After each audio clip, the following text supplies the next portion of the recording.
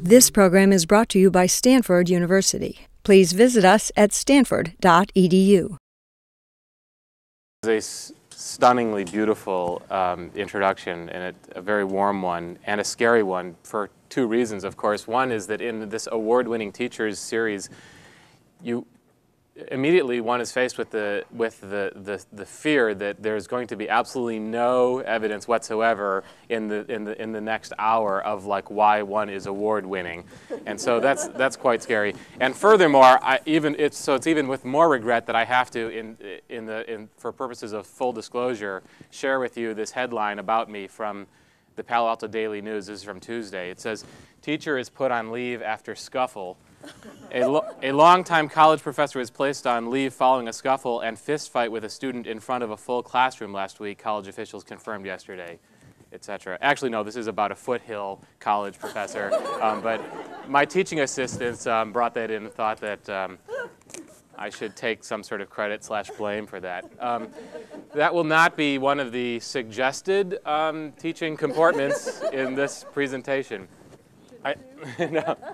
Aside from that, well, not apocryphal story, but one that actually can't be truly attributed to me, I would like to tell you four stories that do or did involve me. So first of all, the first story I want to tell you is about me, and particularly about a former Stanford student, a graduate of Stanford in the philosophy program, whose dissertation intersected with some of the research I was doing in music, and so I was working on an independent study with him. He then went on to his first tenure-track teaching position at Virginia Tech University, and he was teaching a formal logic class there this year. This was his first year, first teaching, real sort of teaching experience where he was responsible for a full course. And he was teaching this formal logic class, this undergraduate class, and he called me after, I believe, the third lecture, and he was quite frantic and quite worried. And it's because he had had this terrible, terrible experience, and he wanted some advice about what he could do to extricate himself from this position that he had found himself in, which is that he was explaining a formal logic problem on the board, and he had made an error. And not only had he made an error, he continued for 3 or 4 minutes building on this error on the blackboard before a student rightfully pointed out that he had made this mistake. And the student pointed out politely. But of course, my friend, who is in fact brilliant and who knows this stuff left and right, was absolutely mortified, and he thought that his authority and his legitimacy and dignity was completely undermined by this experience. He'd never be able to recover from it, and his career was going down the drain. And he said, he asked, what can I do? And so I told him, I gave him I kind of oriented him to 3 ideas. One is that I suggested that he admit his shortcomings and his fallibility, because we all are fallible, and actually it's not the students who expect us to be perfect, it's really the teachers who expect that of themselves. And so, and also to try and to recognize the fact that in I think the best university situation, learning is a two-way street, and that we have a lot to learn from our students, and we should celebrate when somebody can point out that something went wrong. The second thing is I thought humor is always appropriate, and I mentioned to him something that I do on the first day of class, which is I tell students who often wonder about this independently of any kind of fallibility issues, what I would like to be called. And I tell them I like to be called Mark. If you have a problem with that, feel free to call me Professor Applebaum. But there is one case in which I prefer to be called Dr. Applebaum, and that's when you raise your hand to correct me because I've done something so grossly incompetent, or I've spelled something incorrectly on the blackboard, that you have that teacher blackboard myopia thing that happens to you, and or anything like that. And so basically what it will do is it will alert me to the fact that there is this criticism coming, this constructive criticism coming, and it will cushion the blow by reminding me that I have this terminal degree.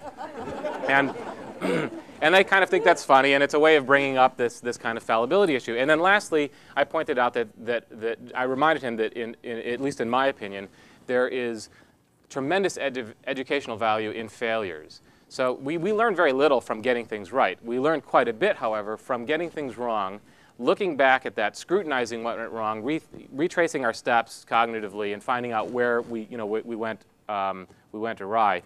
And there's nothing wrong with you being, in a sense, the victim or the subject in that case, where a student is helping you retrace your footsteps.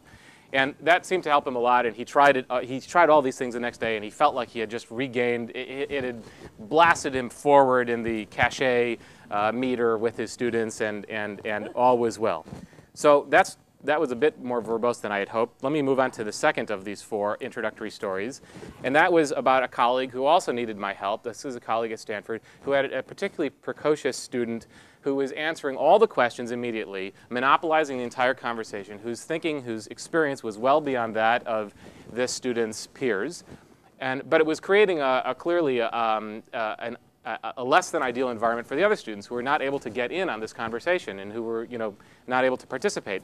And so he wondered, what can I do about this? And I said, well, I had an experience like this actually at Stanford a few years back. And what I did is I took the student aside privately, and I said, and I wanted to express 2 things. First of all, I wanted to let the student know, give the student a sense of security, that student didn't have to prove himself to me anymore, that their participation grade was for sure not in jeopardy, and I was very impressed with their intellect and their experience, and I welcome outside of class office hour conversations about the more esoteric things that were maybe not quite as central to the conversation.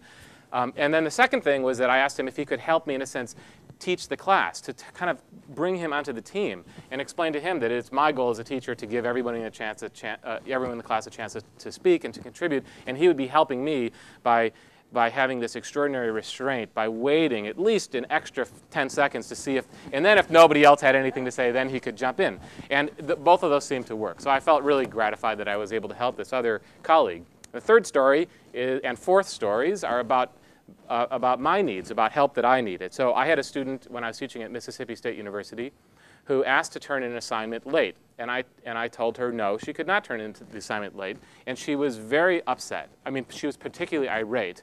And I felt like, well, why are you so upset? I mean, in my mind, I didn't say this to her, but in my mind, the reason that my verdict was no, you can't turn in this late is because you've abused my goodwill because I've said yes 2 times prior, and this was the 3rd time in a row. And come on, let's get on with it, and let's be professional here and responsible and take deadlines seriously for once. And I asked a colleague of mine, because I was really disturbed by the degree to which she was upset, and he said, your expectations are not clear, and what you realized that she had burned enough goodwill, but in her mind there was no way to predict when you could bestow this extra little favor or this sort of like to make this sort of pardon, and when when she actually had to abide by the rules, because the rules were not in fact clear. And he said if you make the rules clear at the beginning, you'll have no problems, and he was absolutely right. And it turns out the rules usually don't matter as long as they're made clear. They could be please don't make arbitrary rules. I mean, base them on some sort of values that are reflective. But so I could have had no papers will ever be accepted late. Papers will be accepted late always. Or students may have 1 coupon during the quarter during which they can turn in 1 late assignment or whatever. Any of those things would have been clear. But she was, in a sense, I had created a kind of infantilizing situation where she just went to the teacher, the person who's in charge, and just had to ask for something and not know when it was going to happen, when it wouldn't. So that was very useful advice that I got from my colleague. Another time I had useful advice from a colleague was when I was teaching at Carleton College, and there were some students who were having some trouble with some of the course materials, and I noticed that they weren't really coming. I would invite them to my office hours, but they often wouldn't come. And I wondered about how to improve the situation, and I learned a great tip from a colleague at Carleton College. And this, of course, doesn't work in huge classes, but in modest or enrollment, classes of modest enrollment.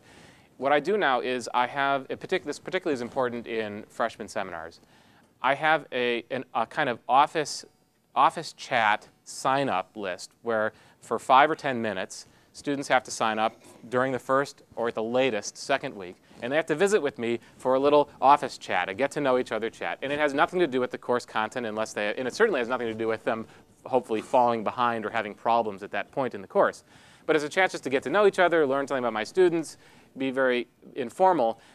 But what it's doing secretly is it's introducing students to my office. They have they take away a mental picture of, oh, that's the place where I go to get help. That's what an office hour might look like. That's the safe place where I can work on these things. And what's extraordinary is it really actually works. It dramatically improves the number of students who will actually come to you for some help. Now, these are 4 stories, 2 of which involved my getting help from colleagues, and the first 2 stories where I was able to offer some help. What do they have in common? They have almost nothing in common, and they are a grab bag collection of wisdom, some where I sort of feel like I could take certain credit for generating it, and others where I sort of accumulated it from colleagues.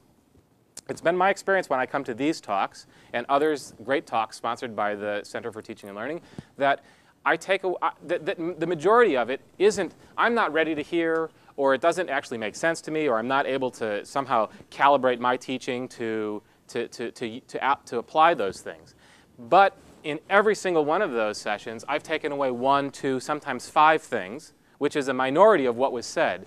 But those are gems, and that's the reason you come to these things. You pick up things that you can use and things that you can apply in your own way. And I really believe that teaching is a cottage industry. There's no one way of doing it. We all do it in different ways. And so what I hope this grab bag does is it's a little bit of a teaser to set up the bulk of today's presentation, which is this maybe incoherent, but this diverse salmagundi, this grab bag of different observations that I've made that are based on my experiences in the classrooms. And if you take away 1 or 2 or hopefully 5 of these things and in some way are able to apply it to your own teaching or your own needs, then it will be a great success. So there won't be a clear philosophical argument. There will not be a synthesis of ideas. I don't think there will be a conclusion.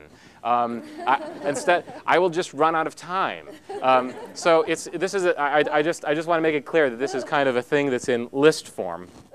Before I jump into this, I should tell you 2 things. One is that the form of this list will be will follow the title of the talk. So we have, as a kind of sandwich, these 4 things. With number 1 is things I do but shouldn't do, and number 4 is things I don't do but should do. So that's the kind of like the exterior of the sandwich, which is this sort of falling on my sword, self-deprecating moment, and then this kind of confessional thing. And then in the center are the things I do and should do, and things I don't do and shouldn't do, which are this more like narcissistic, self-congratulatory mode, I think. So that's sort of and the form will be to follow that, and time permitting, those will be self-generated ideas that will follow that form. And time permitting, we'll do it again, but then we'll look at the responses to a poll that I gave last week to my Rock, Sex, and Rebellion class to help me prepare for this. Again, this two-way street thing, right? And so I can share with you some of their responses. So first it'll be like what I think I'm doing, and then like probably what I'm really doing.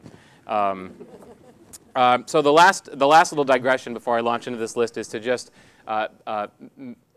mention something about my teaching experience, and that is that Carleton College is a small liberal arts school environment, and I learned quite a bit about as a student there and as a teacher there, maybe the most important things that inform my teaching here. Stanford is, well, we don't need to talk about Stanford. But I can tell you that University of California at San Diego is a research institution, but unlike Stanford, it's a public one. And Mississippi State University is a public institution, but it's a land-grant institution. And what was particularly interesting and often vexing or challenging to teach there is that unlike Stanford and even UCSD, you had a tremendously large number of first-generation college students, which changes a little bit the demographic and how one needs to teach. And you also have a classroom with greater diversity in terms of kind of academic preparation, so that you have this, and I think actually that's one of the most troublesome things is how to pitch a class when you have a diverse class. In some ways, Stanford makes things quite a bit easier. And the last bit about my background is to mention that I actually teach in. If the music department could be said to consist of 5 areas, I actually teach in all of them, which is really gratifying for me. So I teach composition on both the graduate and undergraduate level. I teach music theory, undergraduate music theory. I teach an electronic music course at Karma called Musique Concrète in the Digital Era, which is a course that I invented. And then I teach 3 other courses in music history, which I also invented. 2 are freshman seminars. One of them is called Art versus Pop, which is a critique and examination of the highbrow, lowbrow paradigm. And the second was a seminar on the music and philosophy of John Cage. And then this course, Rock, Sex, and Rebellion, which I'm teaching now, which is quite unusual for me in that there are, it's for non-majors. There are no prerequisites. It satisfies both the arts and the American history GERs. It's got rock, sex, and rebellion in the title, and there are 200 students who come to it. So it's like, so that's a very different kind of space for me. And then finally, in music, we have performance, and I'm the director of SICK, which is the Stanford Improvisation Collective, which is it's more of a workshop and laboratory environment. Launching right in now, I'll take a breath. I don't know if you need one. I'll take a breath. And I'll launch into things that I do but shouldn't do. So the first thing that I do that I shouldn't do is I'm overly ambitious in terms of the content of my curricula. I try to jam-pack way too much in, and it's not good teaching, I don't think. I think there's, I mean, you can still do some, you can salvage those courses, but sometimes it really, or there are special challenges you set up for yourself when you actually try to do too much. And I attribute this to being a little bit to being a young, well, not so much anymore, but a relatively young teacher. And also, and part of that youth, I think, is like this excitement about the sense of like, I've learned and been enriched by all of these things. And it would be this crime to not wedge all of that information in one moment into the minds and hearts of all these students. Their lives will be totally impoverished if I don't expose them to every single thing and get them to do all the great things that I had opportunity to do in the past. So that's a constant challenge. I'm getting better at it, but I still think there's not a course that I teach that doesn't fail a little bit in that regard. You will notice that this talk will model that perfectly. A second thing that I'm also better at, but I sometimes fail at, something I do but I shouldn't do. I sometimes think about projects first when I design my classes. I think about those cool paper topics and those projects and those collaborative teamwork things, and I think about field trips, and I think about cool examples in lectures and stuff like that. And I think almost all of us are guilty of this at some point or another. The correct order is to first determine the goals of the course. And we think that by deciding what the paper topic is, we've decided on a goal, but we haven't. That's not the goal. The goal of the course, well, it could be, but usually it's not. The goal of the course is not like, let's have it. There's going to be a paper. And the second thing to do is then to determine what assessment measures will tell you if these goals are being accomplished. And the third and last thing to do is to decide, then fill in what are the various projects and things you're going to do. But I get so excited about the projects, I can't help it. And so I still fail sometimes when I'm designing a course where I think like, oh yeah, it's about these projects we're going to do, and it's not. A third thing that I do that I shouldn't do is I agonize over the one problem student. And I always forget that negative feedback is really distorting, and you forget about it. And I don't know if you've had this experience. For those of you who are teachers, you're sitting in a room and you have this one student who is disgruntled, upset about some issue or another, and it's almost like, and that person could be sitting, I'm not picking you in particular, that person could be sitting there. And it's almost like your field of, it's like this thing over there. I mean, it's just like, it's this magnetic thing that is just like so disruptive. It's not even, that was probably an unfair thing to do. You probably feel quite uncomfortable now. I didn't mean to do that. But the point is, it's not a question of where that person is physically located, but it's like all you see. And then you start second guessing yourself and you start apologizing or being defensive to that one person or that one interest, as it were. So that's something that I have a problem with. Another thing that I do and I probably shouldn't do is I perform. And maybe this comes from my musical background. So to a certain extent, I see teaching as a kind of performance, and I get a certain kind of ego gratification about that. And I think there's a healthy side to this, but I just get like nervous about it. Like, am I, so that's sort of something that I think needs to stay in check. So let's move to the middle of the sandwich, which will be longer. Things that I do and should do. One of the things that I do that I really believe in is I use any course as a kind of a mechanism to leverage deeper insights and to have other experiences that go beyond the nominal content of the course. To be honest, I mean, I get interested in content and I feel responsible about certain kinds of content, but ultimately, that's not what I'm interested in, I think, as a teacher. I'm interested in something that I feel is somehow deeper or more valuable. And it only takes that sort of like, that disheartening statistic, I don't even know what it is, about what percentage of factoids students retain and so forth. So I realize there's got to be something that's deeper that students are actually taking away from it. And one of the things that, excuse me, is important in all my classes is that students uncover particular personal biases, and that they kind of have a sense of how to position themselves in a larger, more global sense of culture. And one of the I'll give you an example of an exercise that I do in music theory. So students come in one day, and I put them into various groups. So 2 students go to blackboards, and they have to draw a house and a sun and a tree. Just do a picture of those. And then, this sounds so juvenile, I realize, but you'll see where I'm going eventually. And then another group of students have to make a list of what foods should be on a Thanksgiving menu, dinner menu. And another group of students have to make all the words they can out of the letters in Stanford. And then another group of students have to decide what, they have to compile a list of tools that they might like to have if they're going to fix a bicycle. And then another group of students, I ask them, what should I wear to, I'm going to a wedding, what should I wear, what would be appropriate? And so they do this, and we spend 5 minutes on this. And then I say, okay, let's do this again. Okay, but now the sun, the moon, the sun and the tree and the house are on an alien planet. And you have to make words out of Stanford, the letters in Stanford, but they have to be in Danish.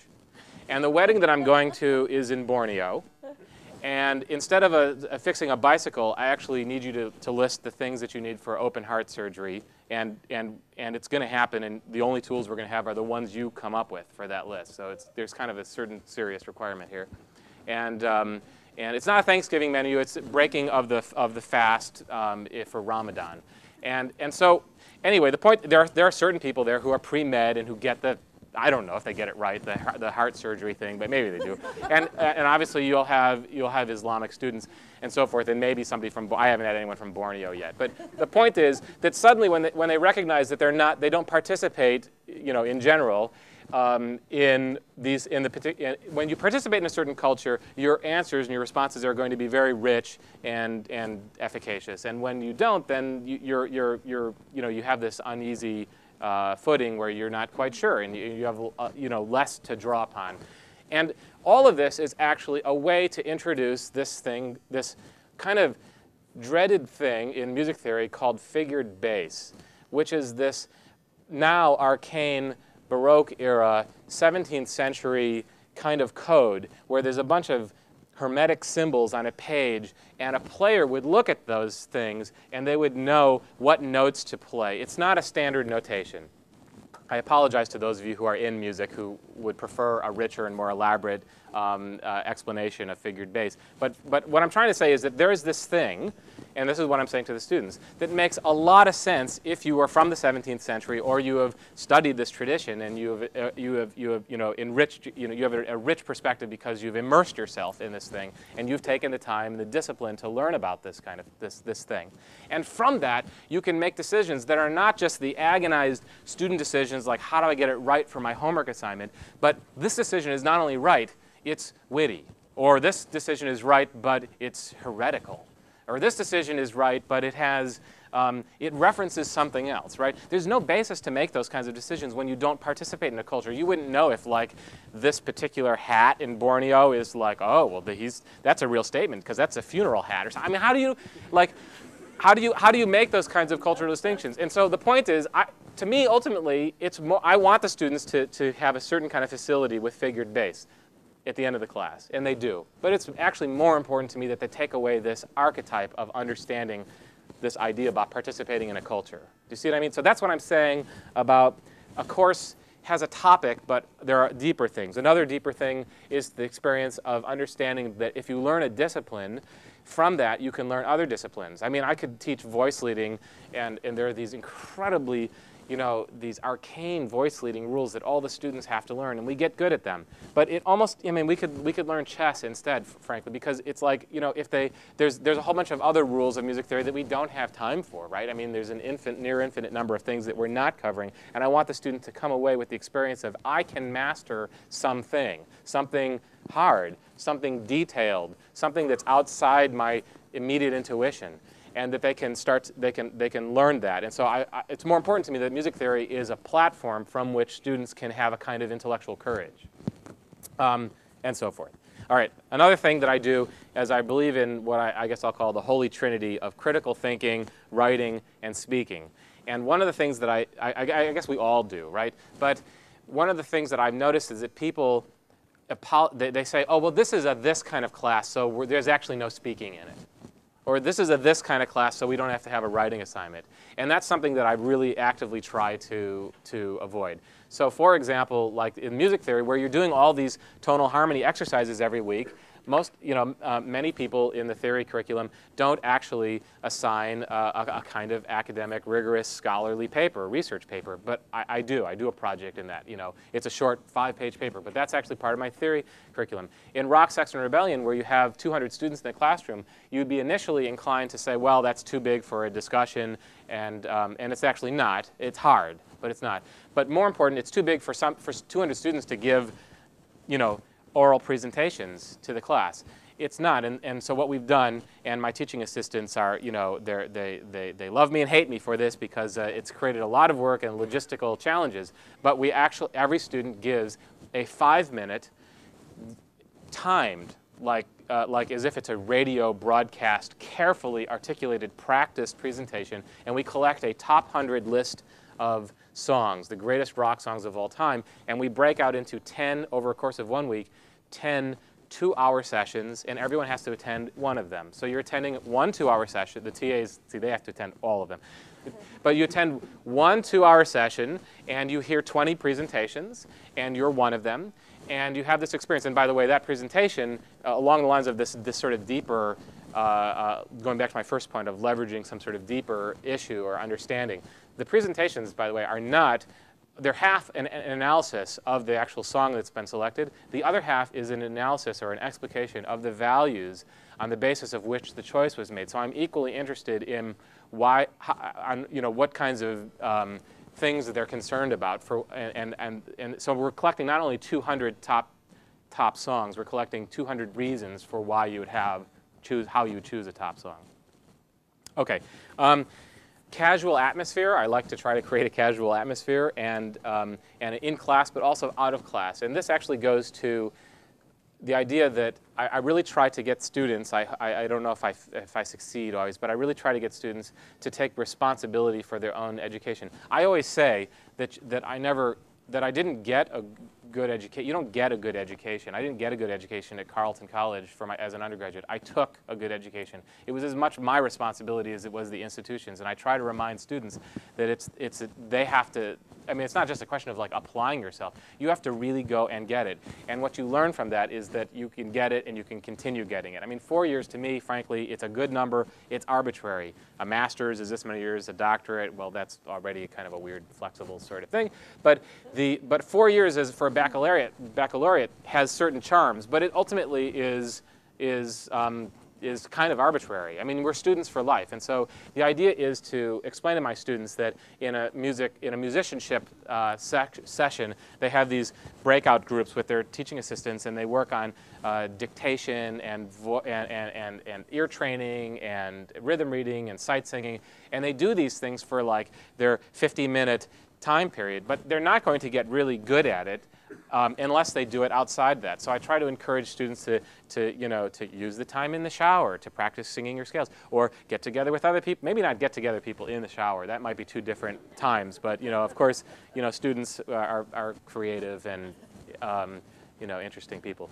But the point is that these students, they really need to continue to try to learn outside of the boundary. There's only so much that they can learn within the infrastructure of the curriculum, and that they have to go beyond that. One of the things that I started to do was to give that sense that things go outside the classroom is I started something called Composer Club, which started as a 3-week rotation, where the first week would be an independent study lesson with me, an individual lesson with me, which is the kind of traditional model as a composition mentor. The second week is a roundtable discussion with everybody giving a 10-minute report on the progress of their current composition, and everybody else commenting back and offering advice, because we learn we learn things by becoming my composers become composers, good composers, by becoming teachers of composition to themselves. And you can first model that by having some distance and making a comment to a colleague. And then the third week was a potluck dinner party at my house. And of course, this suits me. My lifestyle. This doesn't necessarily suit everybody. But it doesn't have to be your house. It could be, a cafe on campus or something. But the idea is that we were going to make this kind of casual, fun time and we had guest speakers, and I bring things in and so forth. But there's this kind of like light dinner party, and that's the idea that I wanted to convey, that you can keep learning in spaces and places and that don't look like a kind of traditional academic environment. Another sense of community that I wanted to gather was in the Musique Concrète course, which created this extraordinary community where it was really one of the hardest courses. It's probably the most rigorous course that I've taught, or the most demanding. And the students, I think, who were in it, and there's one here who I think I'll put you in touch with him afterwards. You can ask him. But it really, I've heard that it was like the most demanding course they've ever taken at Stanford. And the reason it was demanding is because I set the bar very high. And there were all sorts of things they had to do. But it was also high because there were these weekly assignments that were concise, constrained assignments that built skills and built confidence, but then escalated. But every week, people would hear what everyone else did in their etude, and it became a kind of, not competitive in the pejorative sense, but it became I'm going to be on display. I got to show what I'm going to do. And there was this sense of this community really trying to learn from each other and show each other what they were going to do. And we also had these slice and dice concerts that were on the concert calendar from before the term started. So everyone knew they were working to a public presentation, which is also another nice thing that motivates people. But there was this incredible sense among those students of, look what we bring to the table collectively. This is really cool. And when you get that going, you can almost step aside and you can let this, that's what we want ultimately, right? We would like to be able to step aside and let the students just have this buzz and this kind of perpetual motion. The public presentation of final projects, I'll segue into that, is something I also believe in. And I'll reference one other thing, which was in the John Cage seminar. We had this fantastic, I timed that specifically because I was on a group with Lively Arts that was working on bringing the Merce Cunningham Dance Company to campus last term. Some of you may remember their residency. And so I planned the course to happen in that quarter with the Cunningham Company at the tail end of the quarter, and with a collaboration where the 16 students in the Cage seminar performed the music for the Merce Cunningham Dance Company in an event on White Plaza that hundreds of people came to. And there was just such an exciting buzz about the project nature of the course, that we were having this, scholarly kinds of discussions in class, but we were also getting ready in a kind of laboratory setting for this big public performance. That, by the way, that's actually historic. There will be books that write about every specific collaboration that the Merce Cunningham Dance Company has done in their history. I mean, and these students are part of that history. I mean, there's something kind of exciting about that. And some of you know about that when you invite your students to take part in your research and so forth, and they get to piggyback on that, and they suddenly take this kind of ownership of the work to a new level. Another thing that I did in the Cage class were a kind of set of mini lectures where everybody learned from each other. So I had this orbiting constellation of topics, and each student was assigned one. And because actually Cage was interested in chance procedures in his music, we rolled dice to determine the order of who would present what and the order of the topics, which was kind of a fun thing. But it was actually I found that to be actually just an efficient way of having people go out, students go out, do a lot of research on one thing, come back and distill that, and then present that. And so obviously they have the task of distilling all the information, which is a great thing to do educationally, but also instead of having everybody research 16 things, which would be well beyond the scope of the demands of a 10-week course, we got the benefit of the final bits of these things. Another thing that I'll say as just a kind of philosophic thing that I do, and I think I should do, is I try as a mentor, particularly of individual composers, I always think about balancing, I have this meter in the back of my head, about balancing high levels of self-confidence and self-criticism. And you have to have both in balance and a lot of each.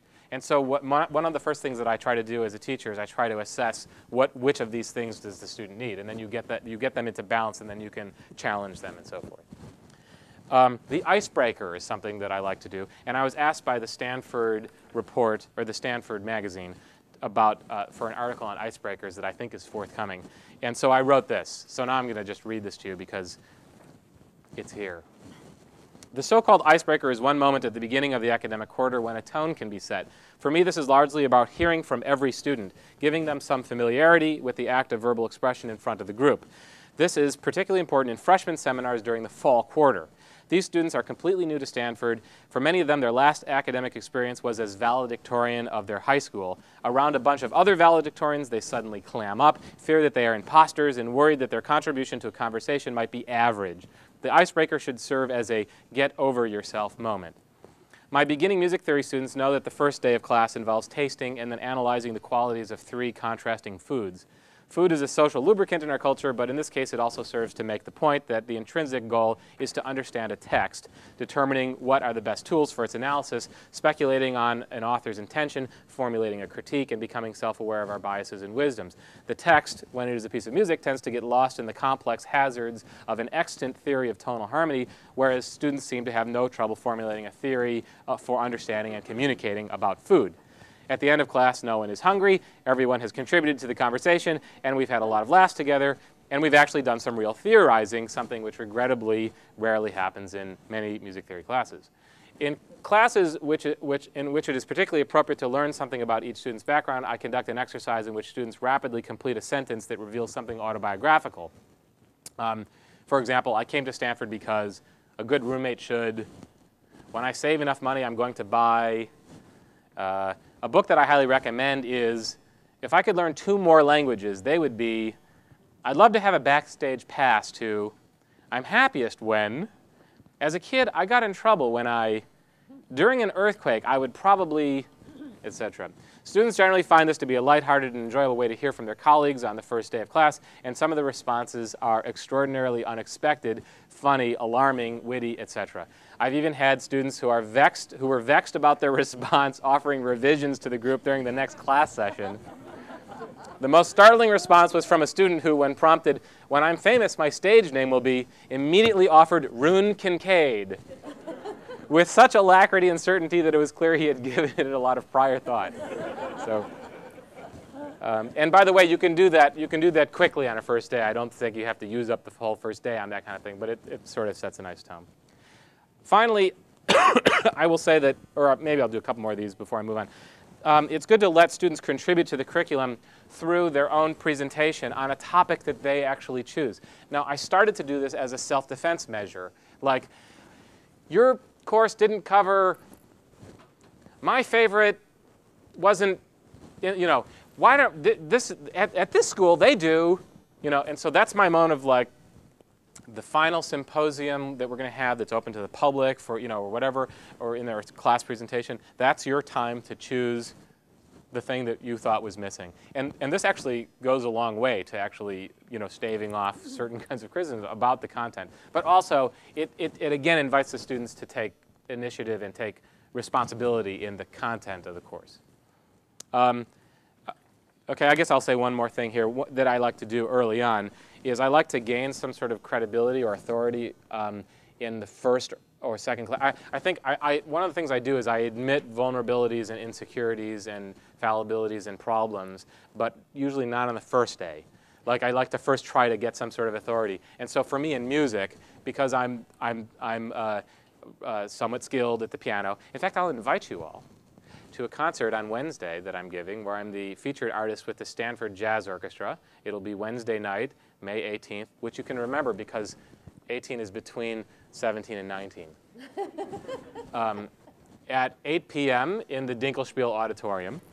And anyway, but because I have this technique as a pianist, I like to dazzle them a little bit on the first day. You all have your sort of special thing that you can do. It may or may not be piano, like organic chemistry classes. The piano is less familiar, less frequent, but but it might. You never know. So figure out what is your thing. I recommend doing this. And another thing that comes up that's kind of nice is in a discussion of consonance and dissonance on a first day of a music theory class, as emotional states of kind of restful state that is not in need of resolution versus one that has some sort of kind of sense of anxiety. And we think, and is in need of resolution, we think of that typically in pitch, but I remind them that it also exists in rhythm where, 1 against 1 would be a rather consonant state, and 2 against 1 is still pretty constant, but we could say on a continuum it's slightly more dissonant, and 3 against 2 is slightly more dissonant than that, and 4 against 3, it comes together every 4, and 5 against 3, and 7 against 4, say.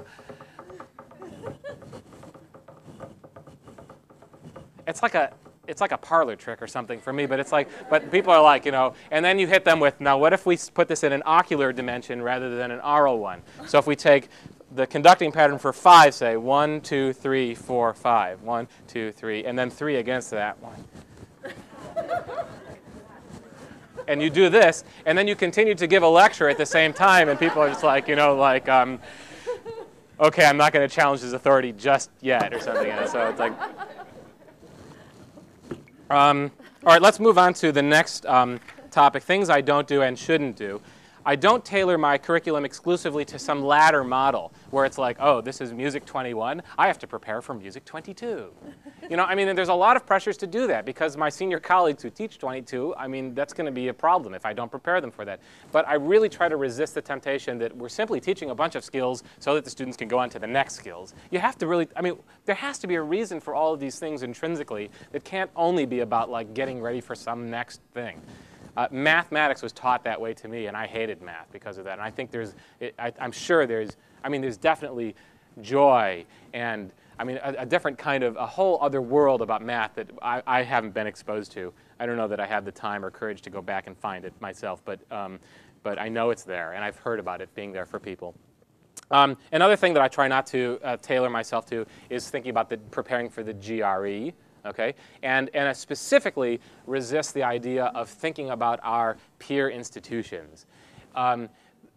They might have it wrong. In fact, in music theory, they do all have it wrong, and as do most universities.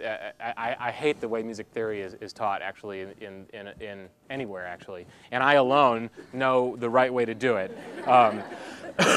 But the thing is, why not consider how it's done at a community college? Why not consider something that's a model from a junior high? Why not consider some non-Western model like in music, the guru-shishya relationship in Hindustani raga, for example, in India, which is a different model than a conservatory kind of model. There's all sorts of models, and they might come from weird places, and so I think we should consider that in terms of like how to teach it, as well as what the content really should be. Another thing that I don't do, and I think I shouldn't do, is I don't pretend the teaching is unbiased or objective. And so I admit that I have biases on the first day of class, and I alert the students to that, and I say that this is okay. This is what you want. You want a kind of, I say that I aspire to be objective, but I have my own axe to grind, and I have my own, sort of, inclinations and leanings and my own agenda, and so in a sense, the next 10 weeks are going to be, I'm going to try to teach this course as if it's some sort of objective subject, but it's going to be an editorial. And that's what and all of your classes are like that, and that's fine. What you want is you're taking this class because you're getting my editorial for 10 weeks, during which you can be critical of it and think about that, and especially after which, you can choose to keep thinking about it or not. It's just that during that term, it's the gospel according to me for those 10 weeks. One of the other things that I don't do and shouldn't do is I don't forget that I am weakest as a teacher of that which comes easily to me. And I don't assume that because it's easy for me, it's easy for the other students. This is something we really forget, that when when things that came very easy to us, we're usually the worst at teaching. And those things that where we struggled and we had to, we are better at anticipating what the problem areas will be for students. And I think we're more effective teachers often. These are not things that we struggle at necessarily currently. These are things that we had problems with at some point. I also do my best, and I almost never have had broken this rule. I don't refer to students as kids because I just don't think it's a good idea. I think they're young adults, and we have these expectations from them, and I don't know. I think the whole kids thing, it's charming, but I just feel it undermines the enterprise.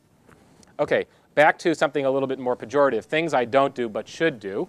I have not solved that music theory curriculum thing. I do not have the guts with the huge weight of international, institutional, and historic, this huge weight of this attrition, as it were, of how music theory is taught. I've taken small steps, partial steps, to do things to evolve the theory curriculum. But I really feel, I know to myself that it needs a revolution, not an evolution. And as an untenured member of the faculty, I don't have the guts to undertake it at this point. And also, I'm here as a professor of composition mostly, and I also teach theory. So I end up excusing myself somehow from this undertaking. Another thing that I don't do, but I probably should do, is I should have more distance from me and to my teaching assistants. And I think it's good the way it's been now and the way it's been recently, but basically this is a criticism of my first year at Stanford, where I came in, I'm in my early 30s, I've got teaching assistants who are working for me and for the class and for me, who are my age, older, a little bit younger, who I respect in terms of what they know, and I respect that they know as much as me, and that we know different things, and that some of the different things that they know are equally or more valuable than the things that I know. And I conveyed that to them, which I thought was a really good thing to do. And I also had this kind of whole cool with the kids kind of attitude, and just being like, super friendly, and trying to not build up an artificial barrier. And I found that barrier in moderation, it's a very hard recipe, it's a very hard formula to get appropriate, but that barrier in moderation is actually kind of important, because they ran all over me, and it was a really bad experience. And so suddenly, it was almost that anecdote at the beginning about the student who didn't understand expectations. Suddenly, when they weren't grading the assignments on time or not at all, it was like, and then I wanted them to do that, it was whole sort of like I suddenly became this Jekyll and Hyde, like evil bad cop sort of person, and it was clear in my mind that, like, okay, now we're talking about the curriculum, we're being social after class, we're hanging out, that's all the friendly things, and like you notice that I'm like serious and punctual about my lectures and preparing it and making it, so like I expect that from you too. But they thought that they did fine jobs sometimes, but some of the things were in that, oh, he's friendly, he doesn't care, he won't care if we don't grade this week, if we grade it next week, and so that was something that I learned the hard way, and I'm still learning. But that was the only, I will say again that was the only really problematic experience that I had. And my current TAs are the best ever. You rock.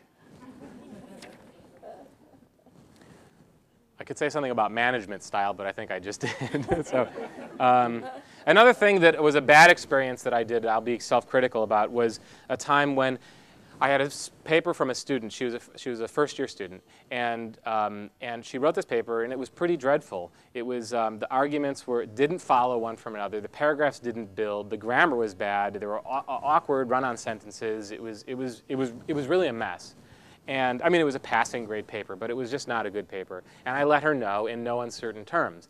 And what I learned from this experience, which involved the Kleenex box from my bottom drawer of my desk during the subsequent office hour meeting, she was really unglued by this. She was really upset, and she was outraged that my criticism was not constructive.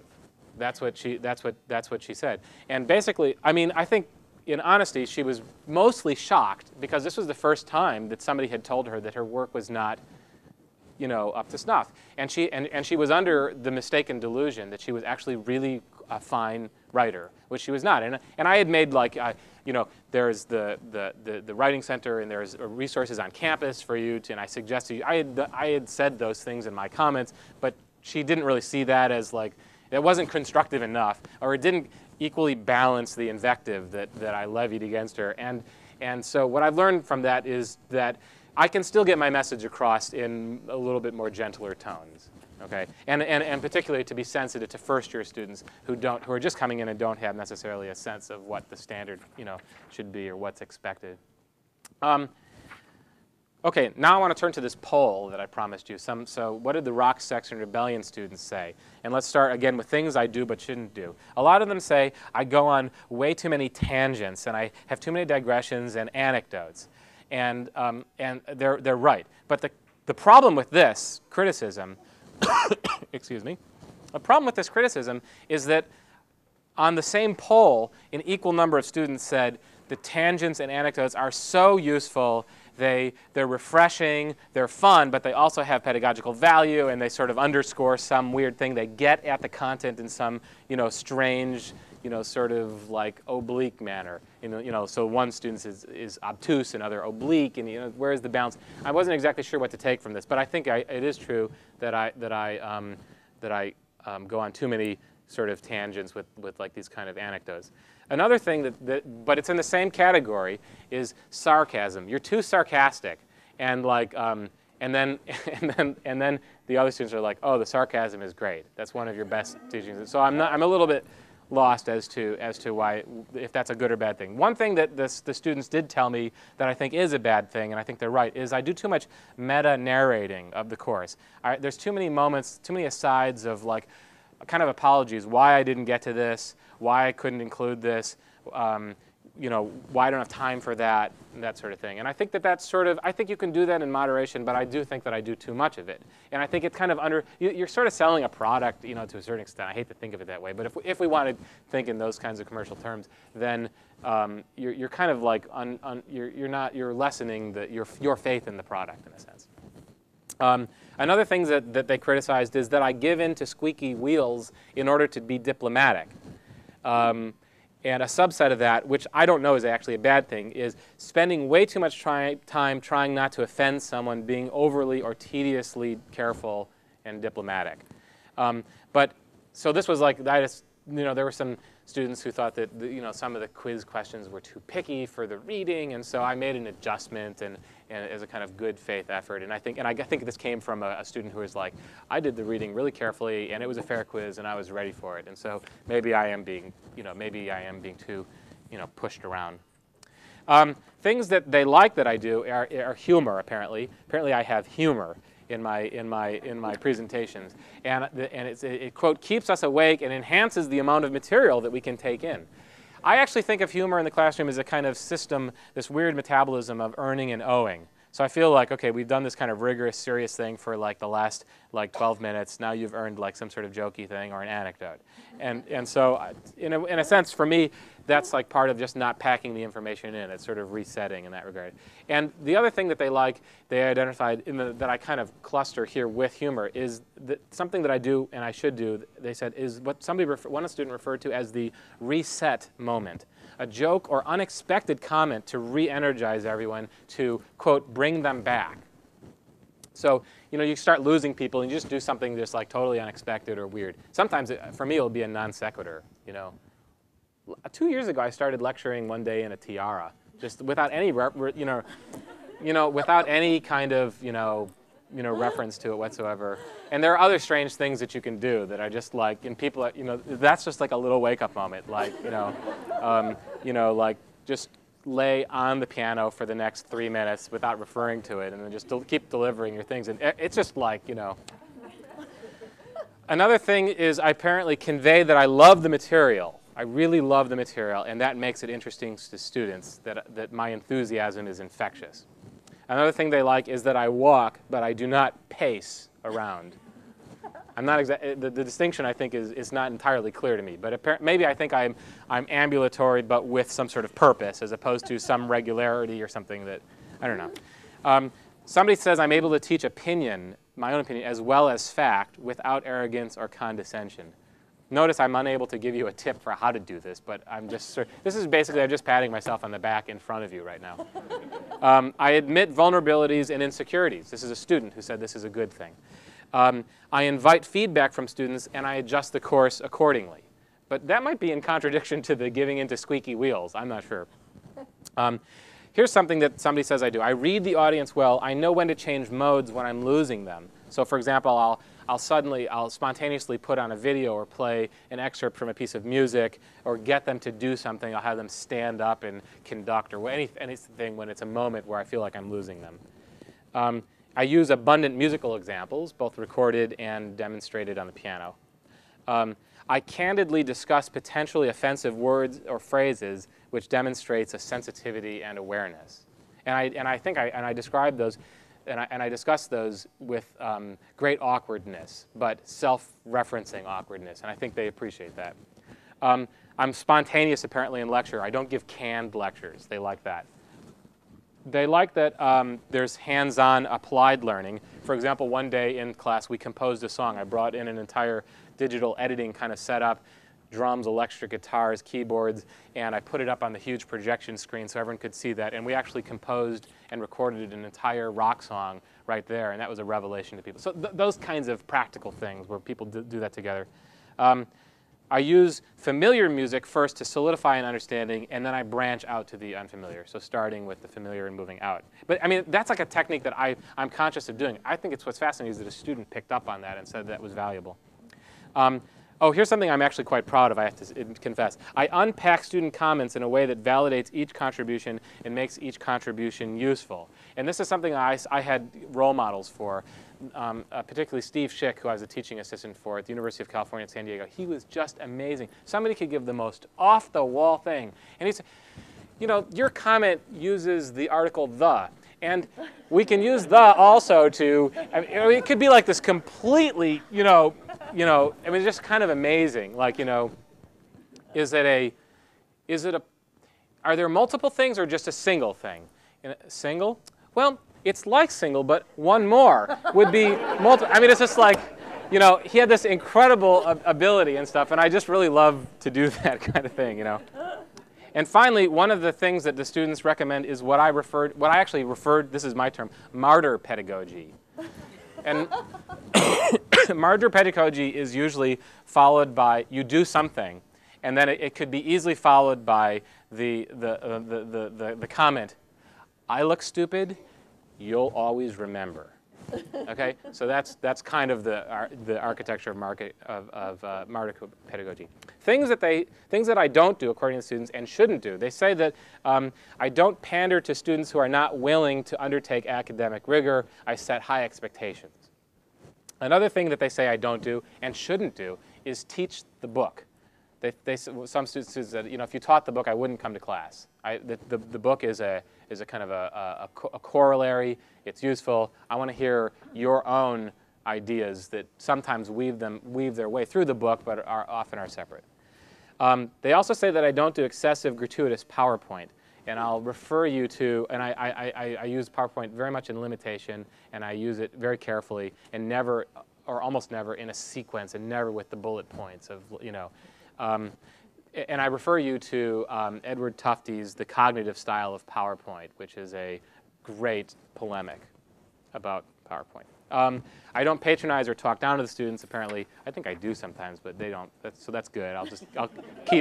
I'll keep that spin. They say I don't speak too quietly in a monotone or stationary. For example, one student said, you don't stand behind a lectern.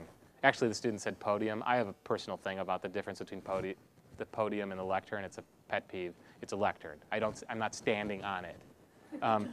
Okay. And the other thing I don't do is read long quotes or passages of text verbatim. Did I start to lose you during the icebreaker? The icebreaker was okay. The icebreaker was okay only because I think it was counterbalanced with humor. Because if it wasn't, I think that length of a quote might have lost you. Things they say that I don't do but should do, and I'm about to be guilty of this one, end on time. I'm notorious about going over. Sometimes a good day is I'm over a minute or 2 minutes, but it starts stretching to 5 or 10 minutes, and it's a particular problem in this class because I know it ends at 11:50, and I know that almost no students have a class at noon because it's sort of lunchtime. That's not true of all of them. They have appointments. They have lives. I shouldn't take that for. And I think that suffers from the standard sort of like I'm a professor. My students take my class, and only my class. That's all that's going on in their lives. They're dedicated to this and only this, right? Another thing that some students like that I don't do is give an outline at the beginning of class. I do give an outline, but I think they would like a little bit more detailed outline. And also, in a 2-hour class, they would like a stretch break, which I have now implemented, in the middle of classes. So those are some things about, so that's the end of my list. But I promised you no conclusion, and I lied. So I will conclude with, I guess, a kind of a philosophical statement, which is it's not a conclusion to this. It's actually just now a philosophical statement. Okay. I remain idealistic that I can make the world a better place through teaching. And I think a lot of people actually think that that's just BS. But I do. I can't help it. To be specific, I see all of my courses as opportunities for students to, first, develop an appetite for intellectual curiosity, to acquire the courage to confront different opinions, to broaden their understanding and appreciation of different people and ideas. Second, I see all my courses as opportunities for students to ask complex questions about quality, to create a personal set of values from which to evaluate, criticize, and judge music, to identify personal assumptions and recognize the differences between this set of values and other sets. Third, I see all my courses as opportunities for students to comprehend the cultural, artistic, and political significance of music as an instrument for marginal groups and for the mainstream. And lastly, I see all my courses as opportunities for students to believe in their agency and in the significance of their actions, to feel a sense of ownership of and responsibility to their community, to become aware of their own role in the evolution of culture. Thank you.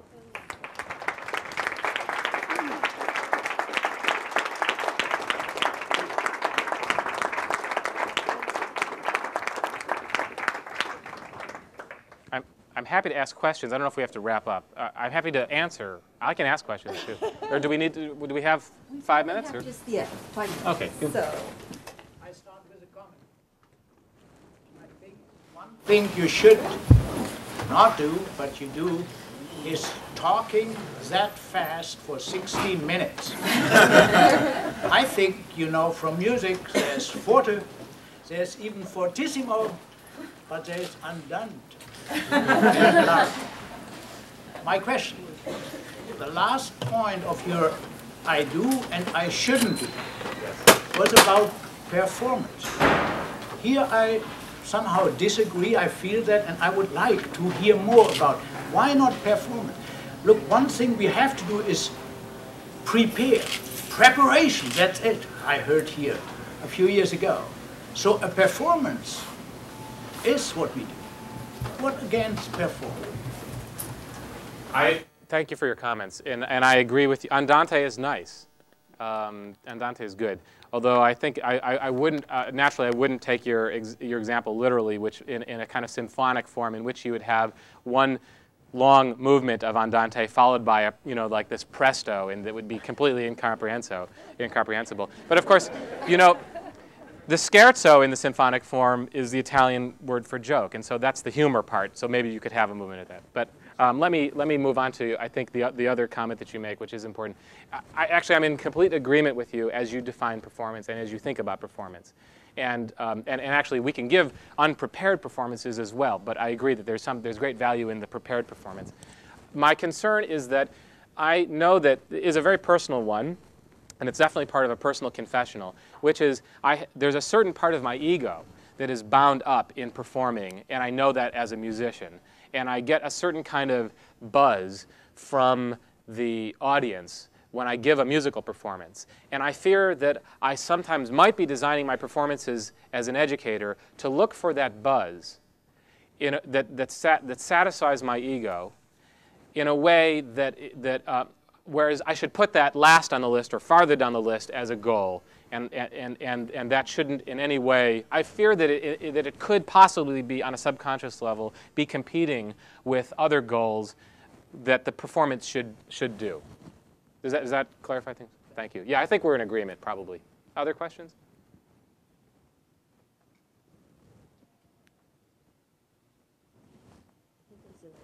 Thank you.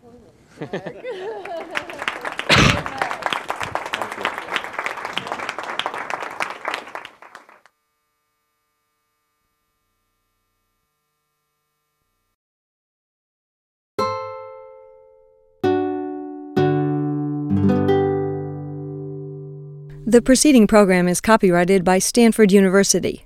Please visit us at stanford.edu.